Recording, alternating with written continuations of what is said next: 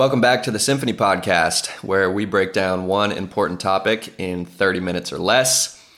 Typically, it is myself and Kyle on these episodes, but today it is just me. So I think Kyle is out skiing today, which I'm a bit jealous of, but I got a surf in this morning, so could be worse. But I have to say, it is a little bit odd doing this on my own. I usually let Kyle kick off the introduction, so this is a bit of a foreign feeling for me. So if it comes across sounding a little weird, well, that's just how it's gonna be. So today's episode is gonna be a little bit different than what it typically looks like.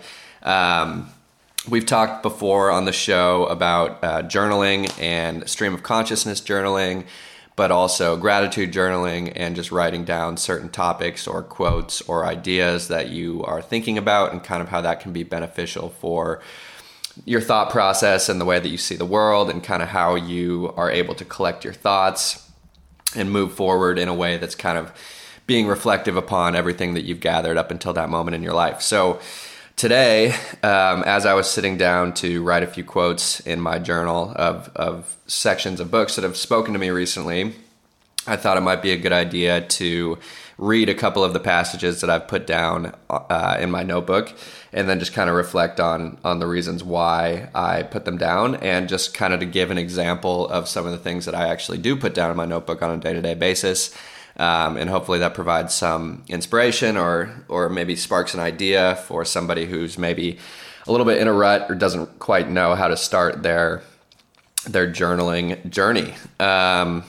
So recently I read, I've been a big fan of an author who's passed away now, but his name's Kurt Vonnegut.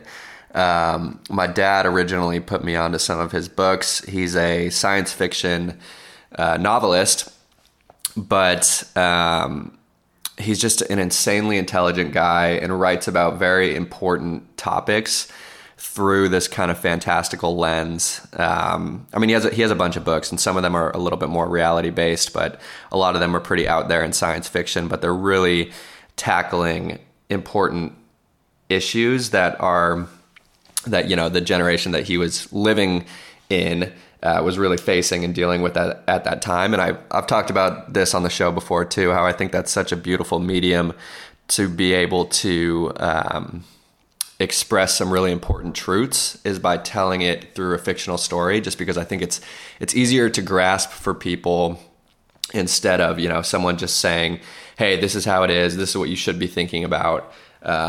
Because it feels like, you're being attacked a little bit. Whereas if you're just reading a story about people that don't even exist, it's a little bit easier to relate to them because you're just taking it for what it is. It's a family or it's a person dealing with certain issues that you can either relate with or can't.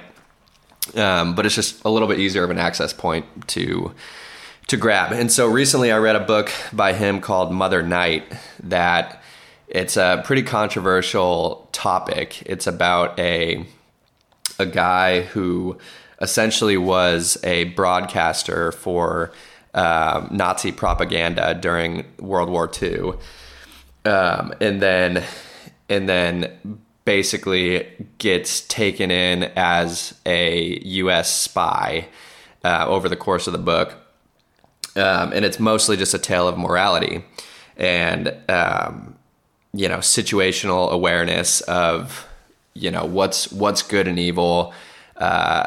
Can you fully judge something based off of, no more information than what's just surface level and saying, because it's very easy to sit back and say Nazis, horrible, terrible, every single person that it was involved with it, awful person, shouldn't be here, whatever you want to say. But then, you think about anything like that, where you're like, that was what was going on at that time. Thousands of people were normalizing it, which is disgusting, but it's just how it was. And so it's easy to sit back and say oh, I wouldn't have done those things. I really would, but at the end of the day, you really don't know until you are in that person's shoes, dealing with all the information that person has. And, as humans, I think our tendencies kind of fall in the same general directions for the most part. And so I think this book is in a lot of ways calling people to, it's that same comment of like, try to walk a mile in another person's shoes. Like, just at least try to think about how someone may have come to a certain decision, whether you agree with that decision or not, when you first come across it. But so I took a picture of this one section that I really liked from this book. And I actually don't even remember who the character is that he's talking to. It was just more the information in this quote that stood out to me. So I'll just read the passage here. It says, "He beamed at me and he said, 'I'm not mad at anybody. That's certainly the way to be,' I said. 'I've got some advice for you,' he said. 'I'd be glad to have it,' I said. 'Relax,' he said, beaming, beaming, beaming. 'Just relax.' 'That's how I got here,' I said. 'Life is divided up into phases,' he said. 'Each one is very different from the others, and you have to be able to recognize what is expected of you in each phase. That's the secret of successful living.'" So I thought that passage was important because I think it kind of drives at this concept of self-awareness at every stage that you find yourself in life. And I think as we progress in our lives, things are constantly changing. We're constantly being faced with new situations, new opportunities, new people in our life. And I think that comment just about you have to be able to recognize what is expected of you in each phase, because that spoke to me in this way of like, are you taking mental inventory of each step that you're taking? And are you looking around and being aware of like how you're showing up for the people that you're involved with, the situations that you're involved with, and the people in your life, and what is expected of you in that moment? And I think that's something that we can all do on a day-to-day basis. And whether you're in a good situation or a bad situation, you can look at whatever you're dealing with and think to yourself, how can I be of the most use to myself and others in this exact situation that I'm in right now? And maybe recognizing what is expected of you is actually something that is actually like a change that you need to make or a new direction that you need to go. But I think just this concept of self-reflection is very important at every single step of your life, and it's something that you should pay attention to and try to just be aware of no matter where you find yourself in life. The next quote that I have written down here, this is actually from a couple of weeks ago, but I read a book called Walden by Henry David Thoreau. He is also passed away now, but he was a man, very interesting man, super smart, and I think he went to Harvard or something, and then just decided to go out and live in the woods by Walden Creek, I think in the forest around Pennsylvania or something like that. And he built his own house, foraged his own food, basically did everything off the land, and kind of just wrote about what he thought about, what he experienced, and just kind of like the comparison piece between how he was living and how the rest of the world was living.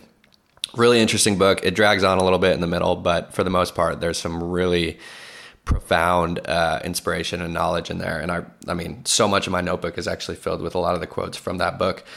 But this one's really simple. This one just says, "The universe is wider than our views of it." And I mean, that is a very simple sentence, but I think that is a concept that if you can grasp it, it basically makes you live from a much humbler place, and it makes you not get so upset at how other people are living or what they're thinking about or even how they're doing or like what they're doing.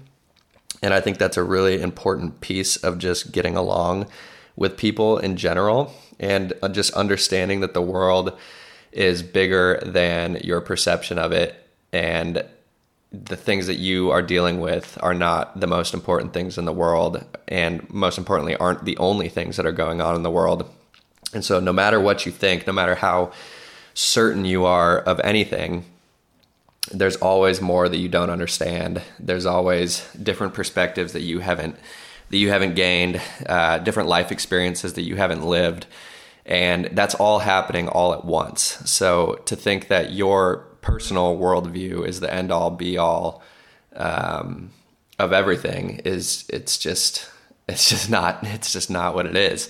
But so having that healthy understanding, I think can help you be more accepting and also just be a kinder and wiser person. And the last quote that I'll talk about here comes from the book Into the Wild, which is a pretty famous book. Actually, my older brother gave it to all of his groomsmen right before he got married. And he wrote a personal note on the inside of the book to each one of his groomsmen. I was his best man for the wedding. And so he wrote me just this really beautiful note on the inside of the first couple of pages. And it impacted me a lot. And I've actually kept that book with me wherever I've gone ever since he gave it to me. And I mean, there's a movie about it now. I feel like most people know the story for the most part. It's about a young man, Christopher McCandless, who decides to, educated kid, and then just kind of decides to, similar to Henry David Thoreau, go live in the woods and just kind of like find himself through doing that and try to write about it and think about it and just kind of live within the elements and survive that way, just to see if he could, basically. I think he felt called to the wild, which I feel like a lot of us can relate to, at least in some capacity.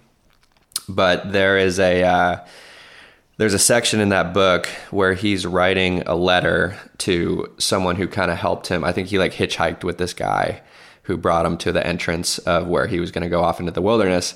And they had a really good conversation, got to know each other pretty well because they were spending hours together in a car.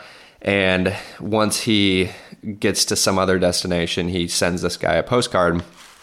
And the postcard, on it, he writes, "I hope that the next time I see you, you will be a new man with a vast array of new adventures and experiences behind you. Don't hesitate or allow yourself to make excuses. Just get out and do it. Just get out and do it. You will be very, very glad you did." And I loved that just because I think, I've been on this side of things too, where you think about stuff that you want to do and you overthink and think about all the reasons why you can't do it or why you're not qualified or why you don't have the resources. And so you spend all this time thinking about why you can't do it, and then you never end up doing anything. And then another year passes, more and more time passes, and then all of a sudden it's just a distant memory of something that you wanted to do. And I think now, especially coming up on a new year, a lot of people are thinking about the things that they want to accomplish in the upcoming year, or some of the things that they maybe wish that they would have done in this past year.